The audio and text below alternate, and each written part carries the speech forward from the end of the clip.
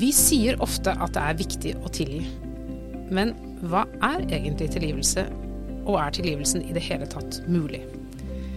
Du hører på podcasten Dokka fra Vårt Land. Jeg heter Åste Dokka, og i dag har jeg fått besøk av Hilde Østby. Og Hilde idéhistoriker og forfatter, og har nylig gitt ut boka Kart over ensomheten. Velkommen til deg, Hilde. Tusen takk. Du, her pleier jeg vanligvis å stille gjesten et spørsmål, som hva som bra og dårlig med kristendommen. Men, og jeg skal spørre deg om det, men jeg vil først at du skal fortelle oss alle hva som brakte deg hit til dette studio. Ja, jeg inviterte meg selv. Jeg var så frekk at jeg inviterte meg selv. Jeg bare si til lyttere, det ikke en vanlig, det trenger dere ikke nødvendigvis gjøre selv. Men Hilde gjorde det altså det. Ja. Og det var fordi det var to spørsmål som presset seg frem i arbeidet med denne ensomhetsboka. Det ene var, det ble veldig tydelig for meg, vi skal snakke litt mer om det etterpå, hvor utrolig bra det for oss å tro. Det ble veldig tydelig for meg. Jeg ateist, så jeg tenkte dette vil jeg snakke med noen som kan mer om tro enn meg. Jeg vil diskutere det da. Og så var det dette med tilgivelse, for det ble også en sånn et viktig ledemotiv i boka mi. På en eller annen måte så fikk boka meg til å tilgi dem som har gjort meg ille. Og så vil jeg snakke om tilgivelse med noen som har tenkt mer på det enn meg.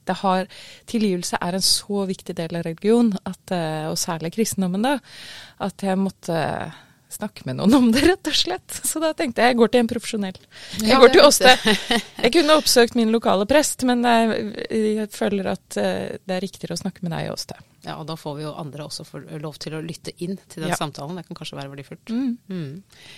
Veldig kult. Du har jo sagt nå at det virker som det lurt å tro på noe, og at tilgivelse en fin ting. Men kan du si noe, hvis jeg stiller deg spørsmål om hva som veldig bra, og hva som kanskje ikke så bra med kristendom fra ditt perspektiv?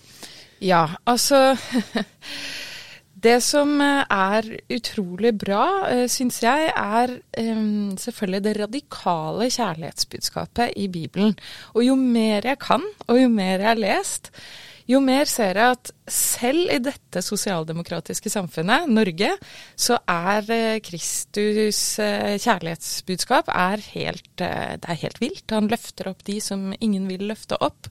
Han ser dem som ikke blir sett av noen, de prostituerte fariseerne, altså alle de som bare har høstet forakt, henter han frem og sier disse skal også få kjærlighet, og selvfølgelig barna, at han løfter frem barna på den måten. Det jeg fant ut gjennom boka mi jo hvordan selv den dag i dag så ser vi på barns smerte som mindre viktig og verdifull enn voksnes smerte. Altså både fysisk og psykisk smerte da. Så jeg tenker at jeg synes Jesu budskap helt vanvittig radikalt altså. Det revolusjonært. Og da kommer vi til det dårlige siden av kristendommen. For å kontrollere, det jo mange teoretikere som har jobbet med akkurat dette, for å kontrollere det revolusjonære, det ikke-institusjonelle, det anti-institusjonelle i Kristi budskap.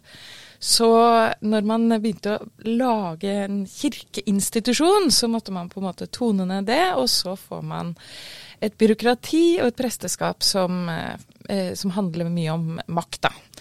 Så jeg jo ikke så glad i makt da, Åste. Men makt jo en faktor som finnes i verden, uavhengig av hva vi synes om den. Ja.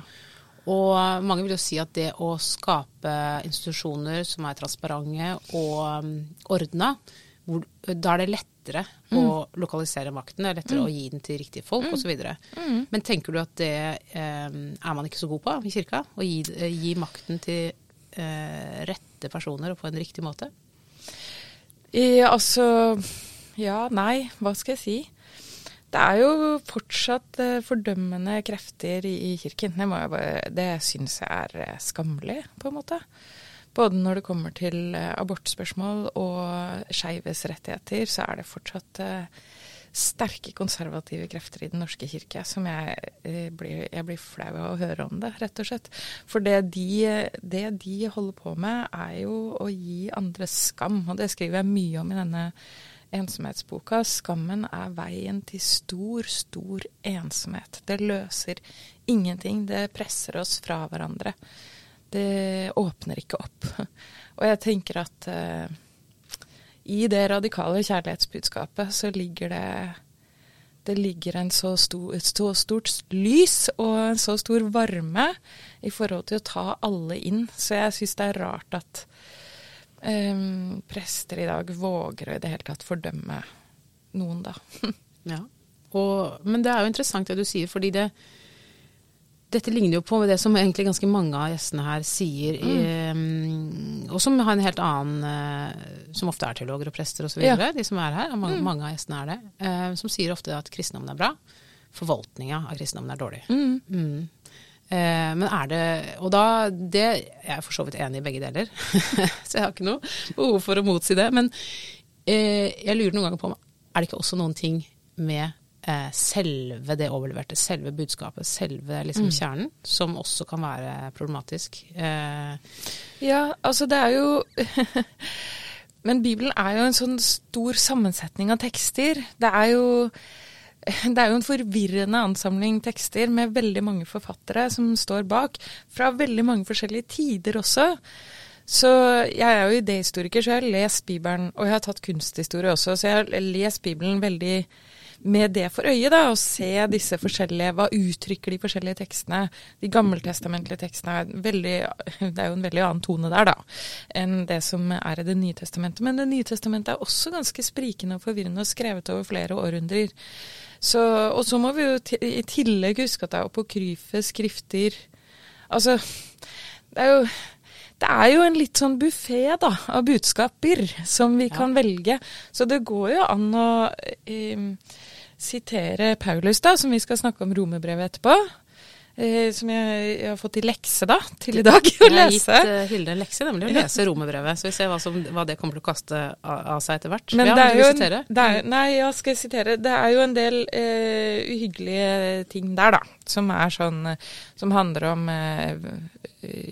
at folk lever i synd, og det er mye fokus på synd, og at menn som har sex med menn, og kvinner som har sex med kvinner, og så videre. Han nevner ikke kvinner, så lesbisk er greit for Paulus. Ja, nei, det er det jo alltid egentlig, men kvinner som gjør ting kvinner ikke skal da, og menn som har seg med menn, det er jo synd, og da går alt veldig dårlig. Så hvis du holder på der, så kan du jo fort bli en ganske fordømmende person da, tenker jeg.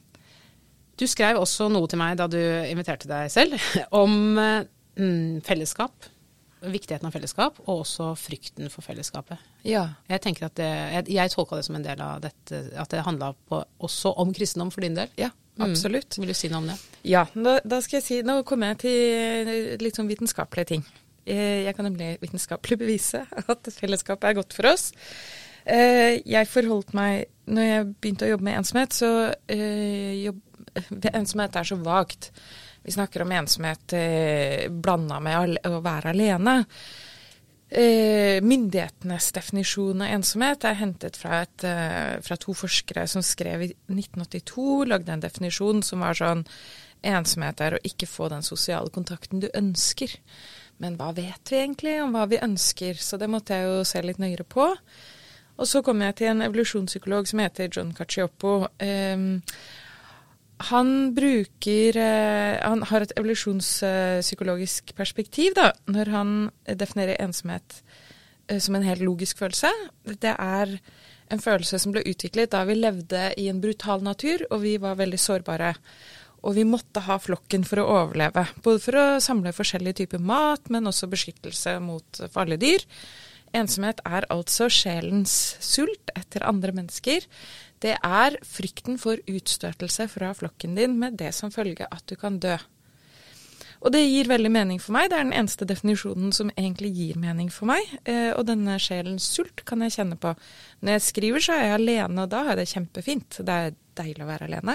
Til og med skrevet en bok bare om det, om hvor kreativt det er. Altså det er et kreativt og emosjonelt gull i å være alene i sitt eget hode. Det er vi alt for lite. Vi er alt for stimulert. Vi går tur og hører på podcast samtidig. Hei du der som hører på denne podcasten. gå tur i stillhet. Det bra for deg. Men den ensomheten, altså sulten etter andre mennesker, det et så stort stress da, hvis du ikke kommer deg inn i flokken. Hvis du virkelig kjenner på disse utstøtelsene da, og det mener jeg virkelig, at vi lever i et samfunn med ganske sterke, motbydelige utstøtelser da. Vi har rasisme, det skamfullt og ensomt å være fattig i dette samfunnet, og så videre og så videre. Vi kan bare se på Bibelen da, og transportere det opp til vår tid. Så ser vi, det jo veldig mye av de samme utstøtelsene gjelder den dag i dag da. Syke og folk med funksjonsnedsettelser eller andre typer kropper da, de opplever mye diskriminering og utstøtelse. De også veldig ensomme. Ikke sant? Jeg kommer i mål. Og så kommer jeg til hvorfor jeg skjønte at jeg burde bli kristen. Så var det en forsker som heter Julian Holt-Lundstad, som tok denne definisjonen og denne forskningen til John Cacioppo fra Universitetet i Chicago. Sosial nevrovitenskap het det faget som han opprettet da. Hun tok all denne forskningen og disse grunnpremissene, og så samlet hun inn data fra 300 000 mennesker for å finne ut hva som forårsaker tidlig død. Hva farlig for kroppen vår? Fysisk, altså. Og så justerte hun for alle faktorer. Hun hadde nå data fra 300 000 mennesker i en liten by. Det helt vanvittig. Stor metastudie heter det.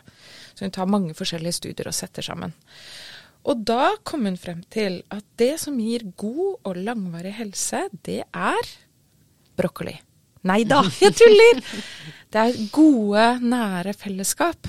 At du føler deg tatt vare på i et fellesskap.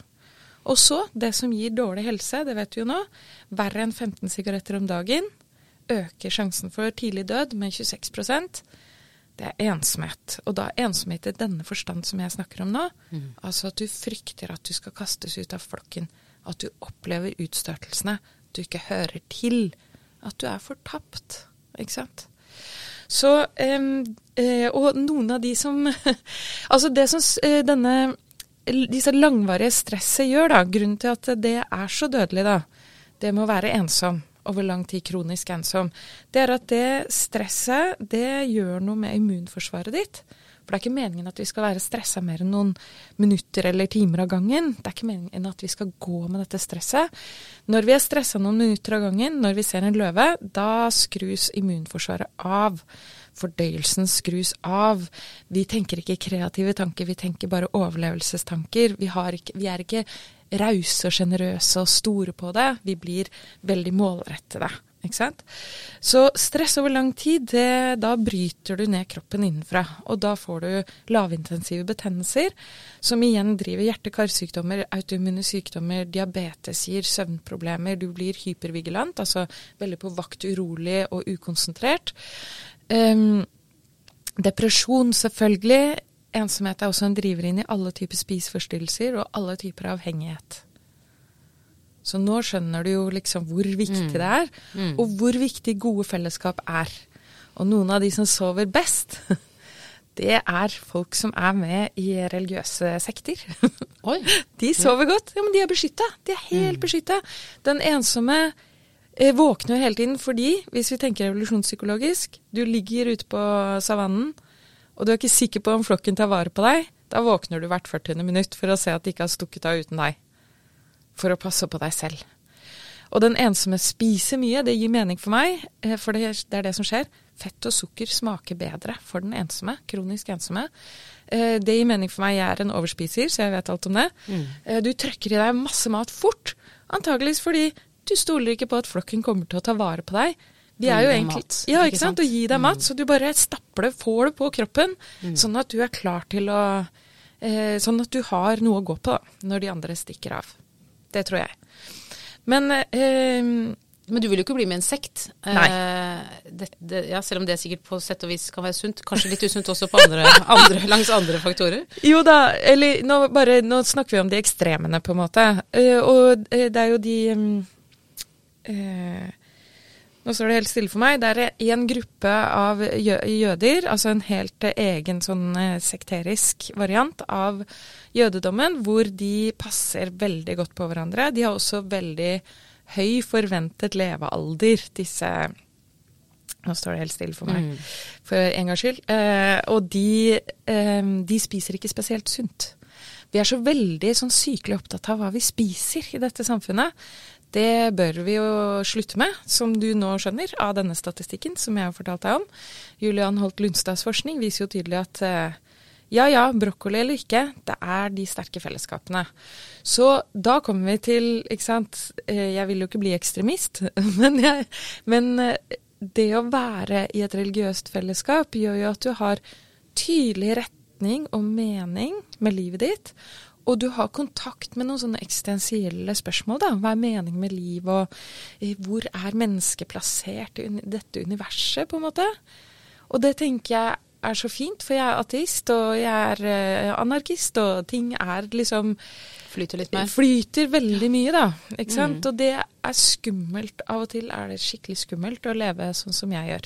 Jeg tror jeg kjenner igjen det der, eller for å si det sånn, jeg jo vokst opp i Norsk kirke, og med i Norsk kirke, og har aldri vært i et type sånn menighetsfellesskap der, ok, kanskje det var ungdom, men jeg ikke vant med et menighetsfellesskap som veldig tett. Jeg ikke vant med at hvis jeg kommer i kirka, så spør folk sånn, du, hvordan gikk det på tirsdag med det og det? Altså det ikke den type sosial fellesskap som veldig tett på, og som heller ikke kommer med kake til meg hvis jeg syk, eller hva man kommer med da, når man syk. Altså det ikke den type fellesskap jo mer typisk for frikirkene, eller mer typisk for et land som USA for eksempel, som har mye svakere velferdsordninger. Så det ikke den type sosialt fellesskap jeg vant med, selv om det massevis av relasjoner ofte. Hvis jeg kan nesten ikke gå inn i en kirke i Oslo, tror jeg, uten å møte noen jeg kjenner. Det tror jeg nesten helt sant. Altså så frem til faktisk åpent av gudstjeneste. Så jeg ikke vant med sånn veldig tette sosiale fellesskap i kirka, men det jeg jo vet altså hvis jeg kommer til en by hvor jeg ikke har vært før, utlandet eller Norge, jeg kan bare se en kirke, og så det en slags hjemmehørighet. For meg, det en gjenkjennelse. Jeg kan gå inn, og jeg kan tenke, for her det reformerte, der gjør det sånn og sånn. Eller, nettopp, anglikanerne, de har knelbenk. Og, det et univers som jeg kan fortolke, og som jeg kjenner meg veldig hjemme i. Også med kjente ting, ikke sant? Og også det da, at gjennom alle mulige slags kristelige sammenhenger som jeg har vært i, så har det jo dannet seg mange tette relasjoner. Så det jo en arena for sosiale relasjoner på sett og vis også. Og jeg tror, la oss nå bare si at jeg ikke hadde hatt noen kirkelig tilknytning. Da hadde jeg sikkert drevet med andre ting på fritida, sånn at jeg hadde fått andre arenaer. Men da hadde mitt liv sett veldig, veldig annerledes ut, sosialt sett. Ja, du tror det? Ja, absolutt. Du hadde hatt andre venner og... Jeg har knapt venner som ikke jeg har møtt på TF, eller i forbundet, eller i ungdomsarbeid i kirka, eller Men det du sier om å dra til utlandet, og så ser du en kirke, og så går du inn, og så føler du deg hjemme. Sånn har jeg det faktisk med yoga. Fordi jeg driver med yoga, og det har jeg gjort i 15 år. Det noe som jeg begynte med bare fordi jeg hadde en sånn vag følelse at jeg trengte det. Og så det jo et spirituelt fellesskap. Vi har en bønn i starten, og vi avslutter med en bønn. Alt det jeg driver med jo mye tettere forbundet med buddhismen selvfølgelig. Altså det har jo noe av buddhistiske elementer i alt vi gjør. Men det sånn at jeg drar til utlandet, og så ser jeg et yogastudio, så går jeg inn, og så da vet jeg at det mine folk, og så kan jeg se liksom, sånn gjør de det her. Og det fint. Og det en type spiritualitet der da, som jeg får dekket liksom litt. Men det jo ikke noe, det veldig lite. Men det finnes der altså. Og vi synger jo sammen da, disse chanter sammen. Og det fint. Og jeg har jo kjent på det fellesskapet når jeg sang i Oslo Domkirkes ungdomskor. Fordi jeg jo en ateist som virkelig har prøvd. Det skal jeg få. Var du der fordi du tenkte at jeg har lyst til å synge, eller var du der fordi du tenkte, hva dette med kirka, det noe interessant for meg? Begge deler. Absolutt begge deler. Og da studerte jeg også idéhistorie og kunsthistorie, og jeg leste Bibelen ordentlig, og det var absolutt noe som jeg ville det jo, på en måte, og jeg prøvde jo å be, og jeg sto jo i Norges viktigste kirke og sang til hva heter det? Høymesse og julemesser og alt mulig. Så det jo, jeg husker jo det som et veldig sterkt fellesskap, og veldig sånn vakker spiritualitet da. Det jo et eller annet med at, det jo også et eller annet med at den protestantiske kirken har strippet seg vekk fra veldig mange av de tingene som løfter sjelen da. Jeg tenker jo at den katolske kirken har skjønt ganske mye, og anglikanske kirken, som har inspirert mye av det som skjer i domkirken, de har jo skjønt hvordan sjelen blir løftet av vakker kunst da. I katolske kirkes tilfelle, vakker stjålet og så videre. Og så det jo en del av det der kirkekunstgreiene, ikke kirkekunsten kanskje, men utsmykninger i katolske kirker kan jo også tippe litt over, kan man si, noen ganger. Ja da, og motbydelig finansiert av robberier rundt i verden. Da. I Roma det en kirke hvor de har, jeg tror det verdens største klump med lapis lazuli stjålet fra en gruve i Afghanistan. Det jo liksom, det noen motbydelige trekk der da, og makt, sånn pompøs maktfremvisning. Men jeg vokst opp med Bakkehaugen kirke, og hvis du kjenner den... Den fikk betongprisen. Ja. Vel fortjent. Ja.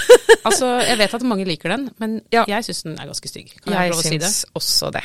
Så, og jeg husker da jeg kom til Roma første gang. Jeg har vært i Roma utrolig mange ganger. Jeg elsker Roma. Jeg elsker kirken i Roma så mye. Jeg går alltid inn i alle kirkene i Roma. Og det noen av de som løfter sjelen på en helt spesiell måte. Og det skjer ikke i Bakkehaugen kirke, for å si det sånn.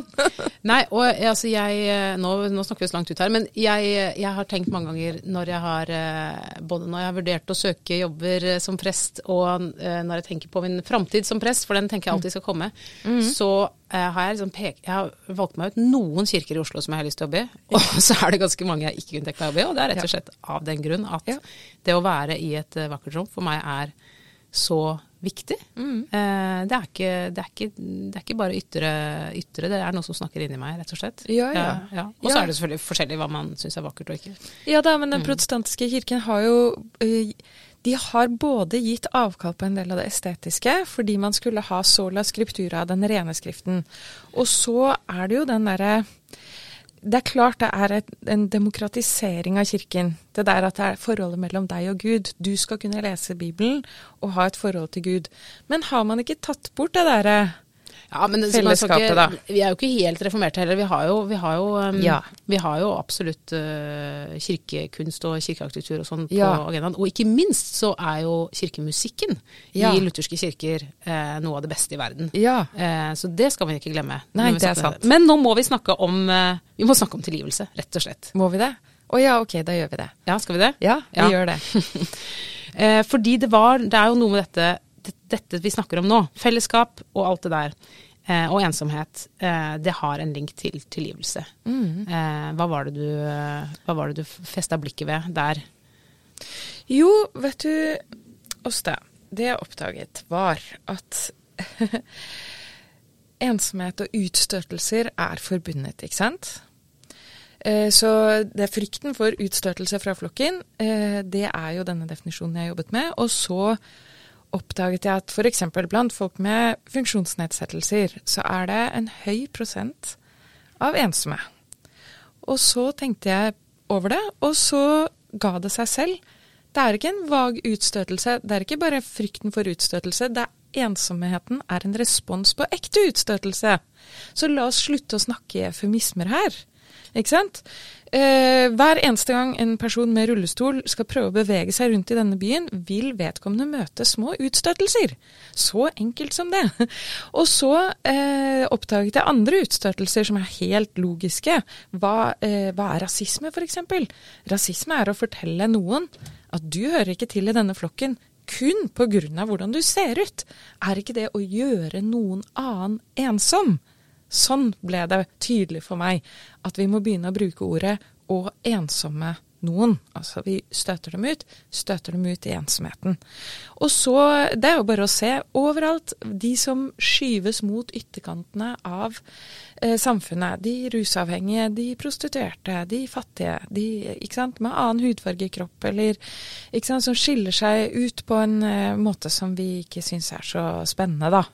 Ikke sant? For forskningen viser at ikke bare trekker den ensomme seg unna samfunnet, men vi som godt integrert, vi trekker oss unna den ensomme. Det viser forsøk. Vi syns ikke ensomme folk spennende. Hvorfor ikke? Jo, for vi ser at den ensomme på vei ut av liksom midten av samfunnet. Den på vei ut mot kanten. Vi trekker oss langsomt unna, for vi vil ikke gå med i dragsuget. Så brutalt ser det ut for meg da. Ikke sant? Og derfor blir Kristi kjærlighetsbudskap, det fortsatt radikalt. Det det. Fordi vi dytter folk unna hele tiden, også i dette demokratiske samfunnet. Men nå kommer vi til tilgivelsen. Fordi etter liksom blikkene, latteren, hånlatteren, det å ikke prøve å forstå noen, ikke sant? Det å begynne å dytte dem ut av kretsen da. Etter det, hvis den personen ikke hører på oss, så kommer volden og voldtektene, og så kommer drapet. Det i enden av det. Ja, mener du da? Altså... Utstøtelsene, de bittesmå utstøtelsene varsler om volden som kommer. Ja, så jeg vet jo at for eksempel folk med funksjonsnedsettelser mer utsatt for både vold og voldtekt enn Takk, det var det jeg skulle til å si. Ja. Og det gjelder antageligvis også de andre marginale altså skjebnene. For 100 år siden så var det ikke engang en voldtekt om du voldtok en person med mørk hud. Det var en ikke-voldtagbar person. Det ble ikke regnet som voldtekt. Det ble ikke regnet som drap å drepe en person. I USA, så nå snakker jeg USA som det mest ekstreme, men ikke sant? For ikke lenge siden var det en gutt som het Arve Benhaug Karlsen, som løp langs en elv i Sogndal. Etter ham så løp hans mobbere. Det var det siste som ble sett av han. Så var han død.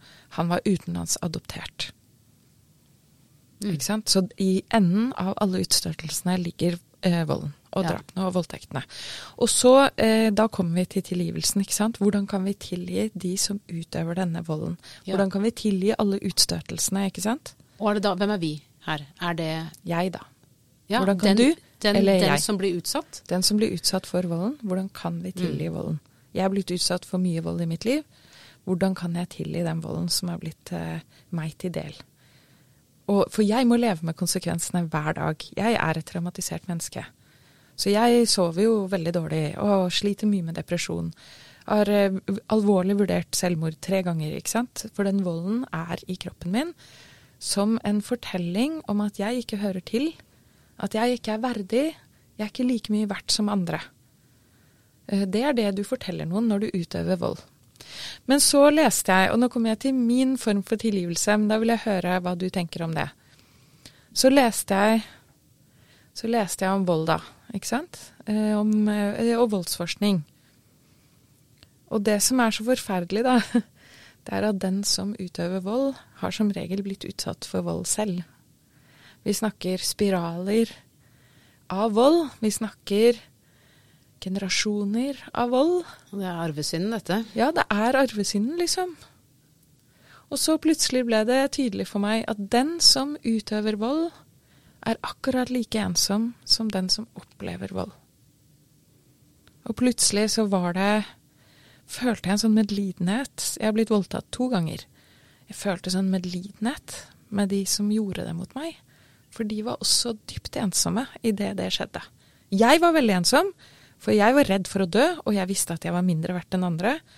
Men den personen som gjør det, jo også mindre, eller har jo også en forestilling om å være mindre verdt enn andre. Ikke fortjene ekte nærhet. Ikke klare å få til ekte nærhet. Så det min tilgivelse da, den medlidenheten som plutselig skjøt opp i meg, og som hadde med at alle de som har utøvd vold mot meg, det flere enn disse, alle de har vært bare i voldens logikk da. Og voldens logikk at vi gir den videre. Vi orker ikke å ha den selv. Vi gir krenkelsene videre. Men da tilgivelsen hos deg ikke noe som forutsetter for eksempel anger, eller at noen har bedt om tilgivelse? Ja. Så det rett og slett en organisk medfølelse? Ja, men det tilgivelse da? Ja, altså det veldig vanskelig, for jeg vet ikke helt hva tilgivelse altså det åpenbart at den ligger hos den utsatte part. Det den som blir oppfordret om å tilgi. Og så kan man kan jo si 'jeg tilgir deg'. Det en ting man kan gjøre. Men jeg føler det har ikke noe poeng. Det kan ha et poeng for den som ønsker tilgivelse. Ja, hvis de ber om det. Men her har ingen bedt om det. Her har ingen bedt om det. Men så det jo, hva skjer hos den som faktisk tilgir? Det jo en vel så interessant ting. Altså, det en forsoning som skjer? For det jo en prosess, kanskje i forkant, kanskje i etterkant, av en tilgivelse, eller kanskje det noe av det samme, som handler om å både å se det andre mennesket som et menneske, at man medmenneske, man ikke mot hverandre på en måte, men man noe av det samme, men som også handler om å kanskje klare å komme dit hen hvor man slutter å la seg såre av såret som ble påført, altså hvor det blir et arr. Det fortsatt en del av historien. Det ikke borte. Det har et tegn, og det arret som forteller om smerten, men arret har fått hud over seg. Det helet, rett og slett. Det helt. Sånn at smerten tilbakelagt på en annen måte. Det tenker jeg må være verdien for den som tilgir, at det skjer. Men opplever du at det har skjedd hos deg? Ja, jeg tror det. Men det vanskelig å si. Fordi mennesker i bevegelse hele tiden. Og hvis jeg opplever lignende ting, så vil kanskje det såret åpne seg igjen. Det vet jeg ikke. Men jeg tror det å få på en måte godhet for de som har gjort noe mot meg, det gjorde ikke bare meg litt helere, det gjorde det mulig for meg å se dem litt mer som mennesker, hvis du skjønner. Å se det menneskelige i dem som har gjort ting. Og jeg tror ikke det har noen betydning at jeg sier det direkte til dem. Men det ikke bare for min egen del at jeg gjør det. Det også den der å se det menneskelige i dem gjør at jeg kan bli et bedre medmenneske. Ja, at du kan få det bedre, rett og slett. Ja, eller at jeg kan også være et bedre medmenneske mot andre, da. Ja, jeg synes det veldig vanskelig. Altså, du har jo sagt sånn, du har sikkert tenkt mye på tilgivelse, og det naturlig å snakke med teologer eller prester om tilgivelse, men jeg synes at dette en av de tingene som jeg synes det vanskelig å snakke om, og en av grunnene til det at i alt teologisk som jeg formidler eller opptatt av eller jobber med, så det jeg sier veldig sterkt knyttet til meg selv. Altså det ting som jeg selv har kjennskap til gjennom erfaring, og som jeg kan si med sikkerhet om at nå snakker jeg i hvert fall sant ut fra meg. Og det gir meg liksom, hva skal jeg si, forhåpentligvis en viss troverdighet, men også at jeg sikker på at men jeg kan stå for dette. Men når det gjelder tilgivelse, så har jeg aldri blitt utsatt for noe som utilgivelig. Sånn som der i dag skriver vi om tilgivelse, at det kun det utilgivelige som kan tilgis. Ja, det klart. Det klart. Så hvis noen bare skumper borti meg, så ikke det utilgivelig. Da kan jeg selvfølgelig tilgi det. Det jo bare... Da sier man unnskyld, og så går man videre. Jeg opplever ikke at jeg har blitt utsatt for noe som virkelig utilgivelig, og dermed så har jeg vanskelig for å tilta med den autoriteten det å si noe om hva reell tilgivelse for noe. Fordi det ikke en så stor faktor, eller for å si det sånn, jeg har ikke vært i en posisjon hvor jeg blir avkrevd eller forventet, eller burde tilgi, eller hvor det har vært ønskelig på en måte. Men derimot så har jeg jo faktisk bedt om tilgivelse ganske mange ganger. Det har jeg gjort. Har du gjort utilgivelige ting da? Nei, jeg vil ikke si at jeg har gjort utilgivelige ting, men... Kan jeg ikke se for meg. Eller det spørs hvor vi legger grensa. Jeg ber jo Fader vår rett som der. Der sier vi tilgi oss vår skyld, slik vi tilgir våre skyldere. Det en veldig sentral del av kristendommen. Det veldig sentralt, og det dukker opp hele veien. Også som en ting mellom Gud og mennesker, ikke bare mellom mennesker og mennesker, men det en eller annen ting mellom Gud og mennesker også.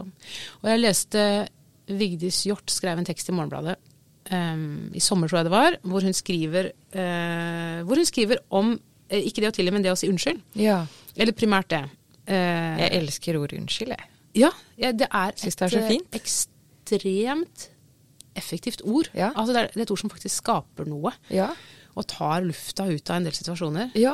Men hun skrev jo at hun tvilte på om hun egentlig har ment det en gang, når hun har sagt unnskyld. Og så sier hun, jeg hadde mine grunner til å oppføre meg som jeg gjorde, og kunne egentlig ikke annet. Men dessverre og helt uintendert fikk mine handlinger for dem, hun snakker om noen som hun har utsatt for nå, en smertelig følge. Samtidig som jeg unnskylder, bortforklarer jeg altså i mitt indre det jeg unnskylder for. Så hun skriver om å granske seg selv og sine egne beveggrunner, men for meg er det litt fremmed, fordi jeg er jo vant med å tenke om synd som en mye større kategori enn bare hva jeg med intensjon har smertet andre med. Ja. Men heller tenke på det som et vilkår i verden, at det er avstand og atskillelse mellom mennesker og mennesker, mellom mennesker og Gud, mellom ideal og realitet, og mellom meg og meg selv. Og den avstanden, den kan jeg ha skyld i eller ikke skyld i. Den kan jeg være utsatt for, eller jeg kan selv stå for den, eller jeg kan være bare med min livsførsel en del av den det maskineriet i verden som skaper avstand og atskillelse og så videre. Men jeg skiller jo ikke på, var det min intensjon at noen barn i Bangladesh skulle sitte og sy disse klærne? Nei, det var jo ikke det. Nei. Men det spiller jo ingen rolle. De gjorde det likevel, delvis på grunn av meg. Så jeg synes den der intensjonsaspektet er ganske uinteressant, egentlig. Og det er jo derfor også vi dømmer folk for, altså, hva heter det, ikke betenksomhet, men uforvarende, og hva heter det, uforsettlighet. Ja. Fordi at det er ikke fordi at hvis du fyllekjører og dreper noen, så var det det du ville, men dine handlinger har like fullt hadde den konsekvensen. Ja. Og det jeg prøver å komme til nå er jo det at det som jo skjer med meg i hvert fall, hvis jeg skjønner at noe jeg trodde var en uskyldig spøk, gjorde skikkelig vondt på den andre siden. Ja. Den skylden jeg sitter med da, som jo er så smertefull fordi man ser plutselig seg selv fra en annen kant, og det bildet man har av seg selv og sine egne handlinger får et helt nytt lys, og man skjønner at den andre har rett fra sitt perspektiv. Da er det en løsning på det, og det er å si unnskyld. Ja. Det er det eneste jeg kan gjøre med den skylden, det eneste jeg kan gjøre med den. Ja. Så jeg tror jeg har sagt unnskyld med hele mitt hjerte egentlig, mange ganger, fordi jeg har sett at det har skjedd. Jeg tror det ble litt sånn tydeligere da jeg fikk barn, og datteren min, altså jeg gjør ting mot datteren min da, som ikke er så viktige, men jeg bare kjenner at eller da blir det ekstra viktig at jeg sier unnskyld da. Jeg er i et maktforhold i forhold til henne. Jeg spiser godteri hennes, det har skjedd. At jeg tok litt av lørdagsgodt hennes på en dårlig onsdag. Og da sier jeg sånn ordentlig unnskyld av hele mitt hjerte. Og det er så mye som blir oppløst av det da. Ikke sant? Hun vet da at jeg vet at jeg gjorde noe galt, og at jeg ikke ønsket å gjøre noe galt, og at jeg vil gjøre alt jeg kan for å gjøre det godt igjen. Og at du tar ansvar for det som skjedde. Jeg tar ansvar, og jeg liksom det tar virkelig lufta ut av det sinnet da, som kunne kommet. Og den følelsen av å ikke være verdifull. Hun er verdifull nok for meg til at jeg sier unnskyld til henne. Mange sier ikke unnskyld til sine egne barn, men det må de gjøre. Det handler jo om å si at din smerte er verdifull for meg. Og dette var en annen ting jeg oppdaget. Jeg må bare kjøre ut på dette sidesporet som handler om barns smerte. For i hjertet av boka mi så er den ensomheten til de barna, de 240 000 barna da, som opplever omsorgssvikt og vold og overgrep i sine egne hjem, den dag i dag i Norge, og som vi ikke griper inn overfor. De barna vet at samfunnet ikke syns deres smerte er viktig nok til at vi gjør noe med hvordan de har det. Eller de over 100 000 barna som lever i barnefattigdom i dette verdens rikeste land, egalitære etc. Og så oppdaget jeg Descartes hos det. Nå, den store skyldneren. Neida, Descartes er masse bra med Descartes, og jeg elsker Descartes, jeg har lest han i alle år, altså denne 1600-tallsfilosofen. Hans forhold til smerte har blitt avgjørende for moderne legevitenskap, det visste du kanskje ikke. Men Descartes lager et smertehierarki, så han sier at smerte og rasjonalitet hører sammen. Det beskriver han i meditasjoner fra 1641. Så smerte og rasjonalitet henger sammen, så hvem var mest rasjonelle på denne tiden? Det var mannen det da. Det var den hvite mannen selvfølgelig. Og så kommer kvinnen, og så kommer barnet. Og under der dyra, dyr har ikke smerte ifølge Descartes. Han sier du kan slå en hund med en hammer, og den beveger seg så bare mekanisk, men jeg føler ikke smerte. Vi tror jo faktisk litt på dette fortsatt en dag i dag, eller vi bare reproduserer denne måten å behandle dyr, og også barn på, fordi visste du at inntil 1987 så opererte man barn uten bedøvelse. Altså i 1987 kom det en artikkel i The Lancet, det mest berømte legetidsskriftet i verden, skrevet av en doktor, han vel ved Oxford, eller Harvard han vel. Annan heter han skrev en artikkel som beviste, de måtte ha beviste at babyer ikke tåler å hjerteopereres uten bedøvelse. Da dør de av sjokk. Og det jeg mener er at dette smertehierarkiet lever vi fortsatt i. Så vi tar ikke barns smerte like alvorlig som voksne smerte. Altså du vet jo sikkert dette, men det forskes jo mye mindre på kvinnesykdommer enn på sykdommer som typisk rammer menn. Ikke sant? Så vi lever fortsatt i dette hierarkiet da. Og det er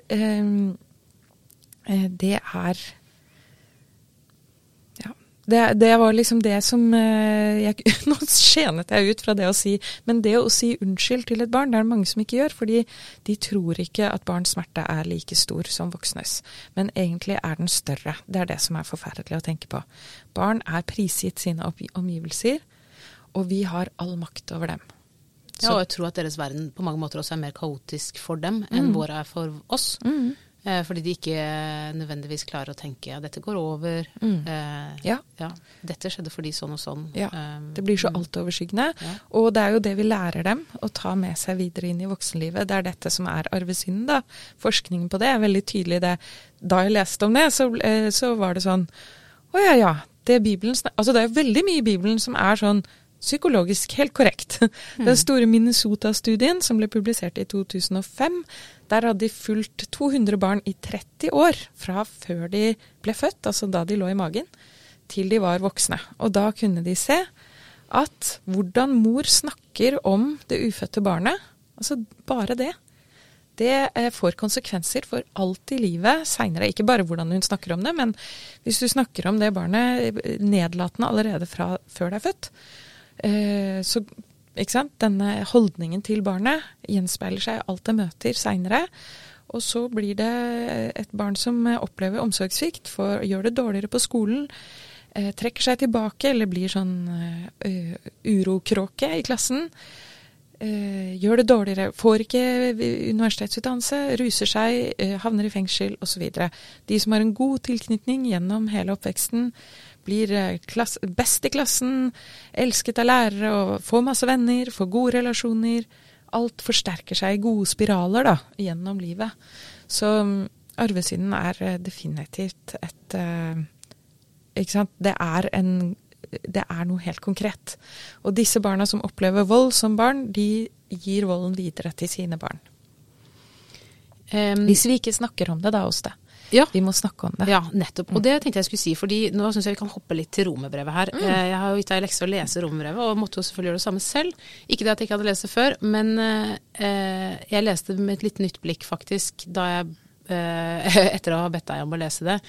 Og en av de tingene du sa innledningsvis er at her snakker han mye om synd.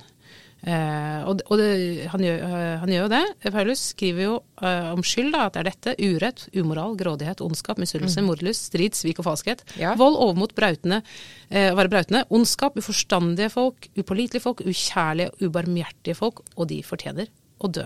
Jøder og grekere. Jøder og grekere. Det er ikke noe forskjell. Det gjelder alle. Altså, jøder og grekere er jo et annet ord for alle. Ja. Og syndens lønn er døden, som han sier litt senere. Og jeg tenker jo at, det er mange som ikke vil snakke om synd. Synes at det er negativt med kristendommen, at man snakker om umoral og fordømmer i sånne lastekataloger her som Paulus gjør. Men er det ikke nettopp et poeng at vi må snakke om det? Er ikke det ganske viktig? Ja, jeg synes jo Paulus snakker om det på en ganske fordømmende måte. Jeg synes ikke det er mye tilgivelse i hvordan han omtaler. Altså, jeg vil jo si at de som er fulle av misunnelse, mordlyst, strid og svik og falskhet, de er ofre for disse voldsspiralene som jeg nettopp har beskrevet. Det er jo, mange av disse sitter jo i fengsel. Jeg holder foredrag i fengsel og snakker om ensomhet. Og når jeg snakker om voldserfaringer, så det nesten ingen av de som sitter i fengsel som ikke vet hva jeg sier, altså, som ikke har kjent det på kroppen, sånn ordentlig. Så jeg synes jo at han litt grann hard, jeg. Ja, han jo hard, men han sier jo også døm ikke andre, for da dømmer du deg selv med det samme. Altså, ja, det veldig fint. Og det tenker jeg at det noe av det samme, det ikke det? Det psykologisk så sant. Ja, fordi det jo sånn at alle disse tingene som vi ikke skal drive med, vi må ikke si sånn, ja, du Per, du jo så mordlysten, eller du driver med overmot, eller ubarmhjertig. For med det samme vi sier det, så dømmer vi også oss selv. For dette en mulighet for oss alle. Og ikke bare en mulighet, men en realitet. Hvem det som alltid barmhjertig, liksom? Det jo alltid pålitelig. Ja, det sant. Og det jo på en måte det man jobber med. For nå kommer jeg jo inn fra, liksom, jeg har lest ufattelig mye sånn psykologiforskning, hjerneforskning og psykologiforskning. Men noe av det viktigste man kan gjøre jo å anerkjenne sitt eget indre barn, og være omtenksom overfor dette indre barnet. Og det, sånn som jeg bruker psykologi, jo det at når jeg kan se mitt eget indre barn og dets behov og svakheter, så kan jeg gi det til andre. Da det min vei til å være god med andre, da. Ja, det jo en sånn dobbelthet i å ha nåde for seg selv, og dermed også nåde for andre, og omvendt. Ja. Fordi det tenker jeg av og til på, at jeg ikke så veldig streng med andre, at jeg ofte strengere med meg selv, men at jeg kan prøve å gi noe av den nåden jeg har for andre, til meg selv også. At det en vekselvirkning der. Ja, det helt sant, altså. Men skal jeg har jo en vits om romerbrevet. Ja, kjør på. Dette en vits jeg har stjålet fra Ed Izzard. Kjenner du Ed Izzard? Nei. Ja, han en fantastisk han går jo alltid i kvinneklær, men vitsene hans handler jo mest om historisk materiale. Han har gjenfortalt Bibelen på veldig mange måter. Han en veldig gøy han stand-up-komiker. Han en veldig morsom vits om Korinterbrevene, som lett lar seg overføre til romerbrevet. Korinterne får et brev fra Paulus. Hvem det? Hvem denne Paulus? Hvorfor skriver han til oss? Ikke putt sokker i toasteren. Ikke ta syltetøy på magneter. Ikke putt bestemor i en veske. Det jo så mange regler her. Vi har ikke bedt om det. Nå skal vi skrive tilbake. Fra korinterne. Kjære Paulus, sankt tydeligvis. Fuck off. Fuck off, slutt å skrive til oss. Da vil jeg jo få brev fra deg. Ha det. Hilsen korinterne. Så får de bare et til? Nei, da sketsjen. Ja. Men han jo mye flinkere til å fremføre det enn meg, og han holdt på lenge med dette. Alle reglene da. Det jo mye regler, både i romerbrevet og i korinterbrevet. Og det litt sånn uklart hvem han skriver til, siden det jo... Det bare til romerne, dette brevet. Ja.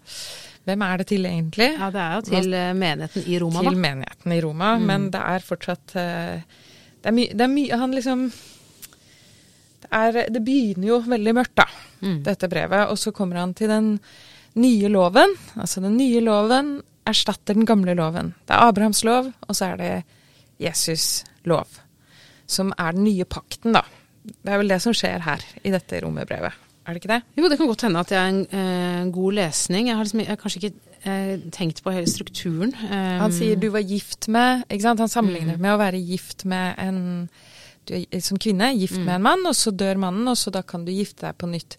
Hvis du hadde giftet deg på nytt mens du var gift med den forrige mannen, altså jødedommen da, det gamle testamentet, da hadde det jo ikke gått bra, da hadde du jo vært en bigamist, men nå den død. Den forrige loven død, og du kan gå inn i den nye loven og gjøre nye løfter, da. Ikke sant? Det det som skjer, oppfatter jeg, da.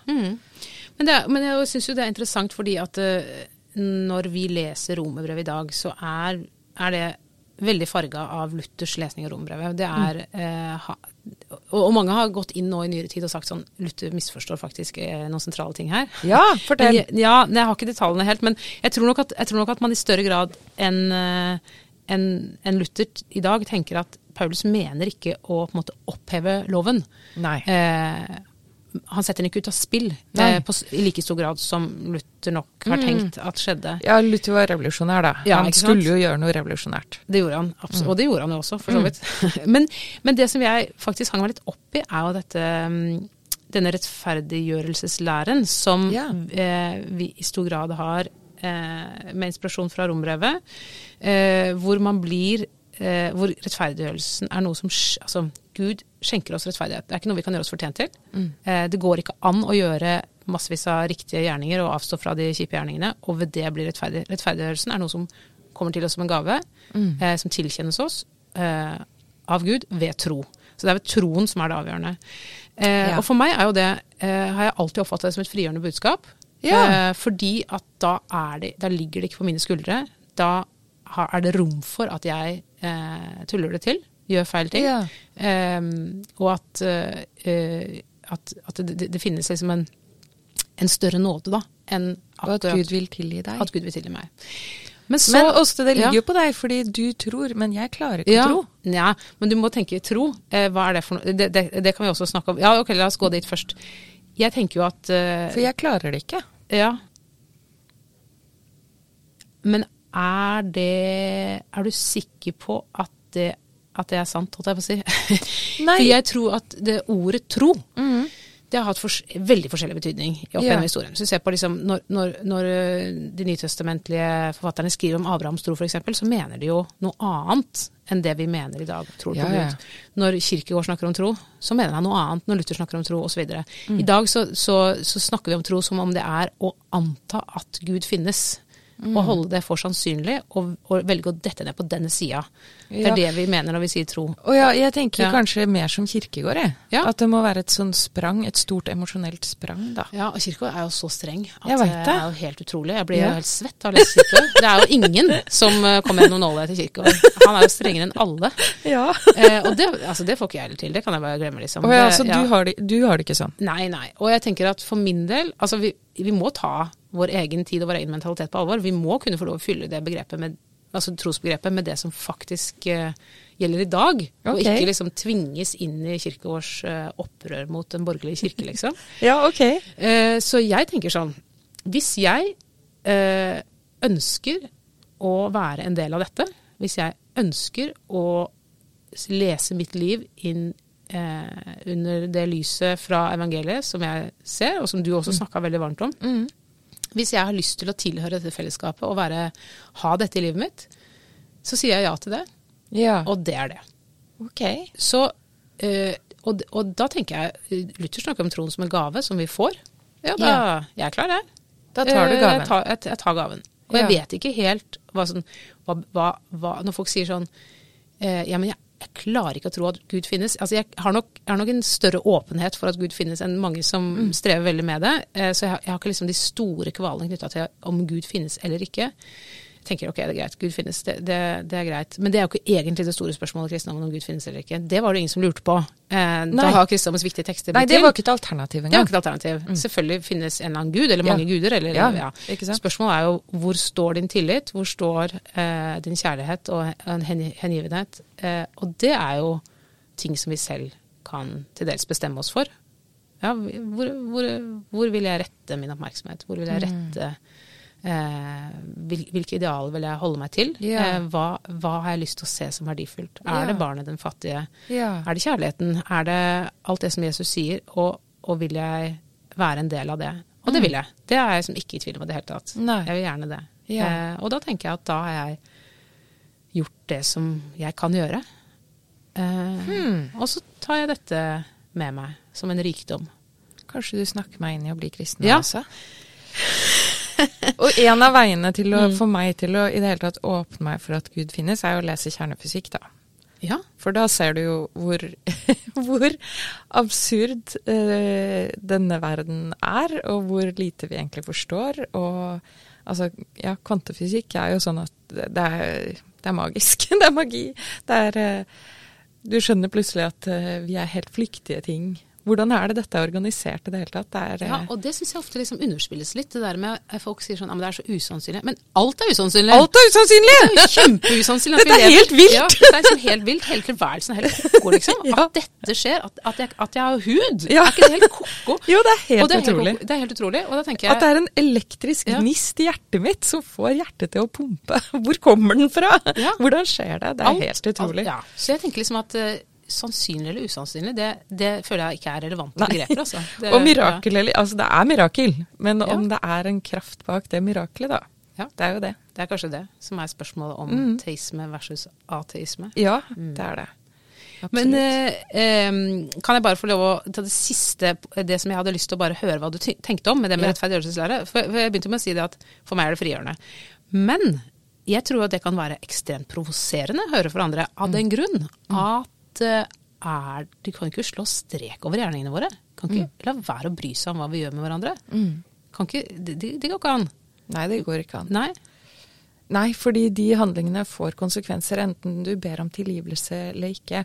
Jeg bærer jo volden i kroppen min alltid. Om det blir tilgivelse eller ikke, så vil dette prege kroppen min. Det vil gjøre at jeg lever kortere, rett og slett. Altså, det får store fysiske konsekvenser for oss, den volden vi opplever. Og når jeg snakker om vold, så snakker jeg om utvidet vold. Altså både psykisk, fysisk vold, alle typer utstøtelser har med vold å gjøre. Og det setter spor i kroppen vår. Den personen med funksjonsnedsettelser som aldri blir sett og aldri blir møtt, og som vi ikke ser på, vi møter ikke blikket, vi gidder ikke å tilrettelegge for den personen, de må bære det i kroppen sin. Så det blir jo aldri borte da. Nei, og det tror jeg, nå skal jeg ikke si hvor jeg har det fra, men jeg tenker jo om Guds tilgivelse da, av menneskene. Ja. At det er ikke sånn at Gud fjerner konsekvensene av de vonde handlingene med trylleslag. Nei, det går jo ikke. For det går jo ikke, for de finnes i verden, og verden er preget av alle disse avstandene og all den utstøttelsen du snakker om. Men det Gud gjør er å sette på en måte sjelen fri fra det, på sett og vis, og si, ok, du skal få være med likevel. Og at det ikke er at Gud bare ser gjennom fingrene med våre dumme ting, men at det er et kosmisk drama som handler om døden.